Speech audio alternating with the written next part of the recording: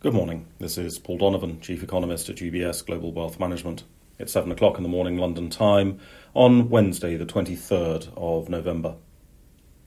Today we get to hear some history from the US Federal Reserve with the release of the minutes of their last policy meeting. The meeting raised rates by 0.75% as part of Fed Chair Powell's relentless hike tactics that aim to bully the economy into a quivering wreck. However, Powell's Pavlovian policy is not necessarily shared by everyone at the Fed, and economists, like Vice Chair Brainard, have been talking about the necessity of slowing the pace of tightening and maybe pausing to reflect on what has already happened. Fed minutes are not known for their sensationalist language, but investors are going to be looking closely for signs of division as a means of gauging when rates might peak, and indeed how quickly rates might start to fall. Without credible forward guidance from the Fed these days, this is the most useful indicator that markets have.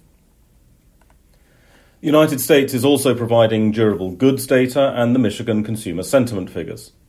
The durable goods data is for October, so it's a little bit dated, but it's still relevant, as consumer durable goods demand has slowed so significantly of late, pulling durable goods prices into the fastest deflation ever back in September.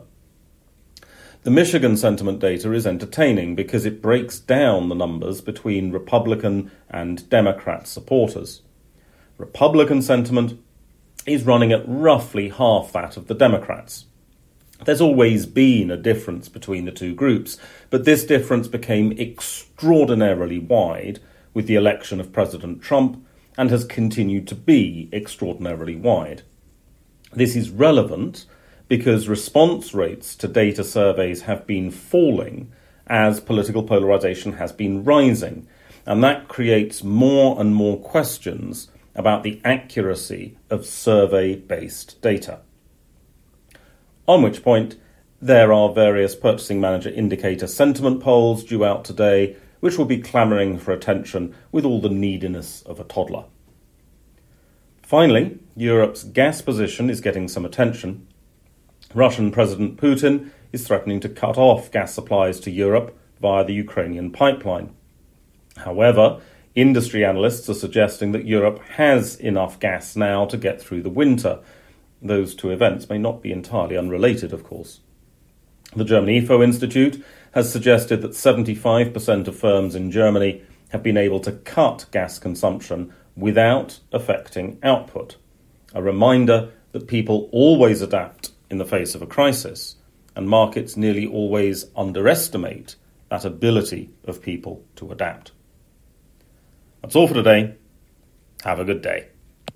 UBS Chief Investment Office's investment views are prepared and published by the global wealth management business of UBS AG or its affiliate, UBS. This material has no regard to the specific investment objectives, financial situation, or particular needs of any specific recipient and is published for informational purposes only. As a firm providing wealth management services to clients globally, UBS AG and its subsidiaries offer both investment advisory services and brokerage services. Investment advisory services and brokerage services are separate and distinct, differ in material ways, and are governed by different laws and separate arrangements. In the USA, UBS Financial Services Inc. is a subsidiary of UBS AG and a member of FINRA SIPC. For information, please visit our website at ubs.com/working with us. For a full legal disclaimer applicable to the independent investment views produced by UBS, please visit our website at ubs.com/CIO-disclaimer.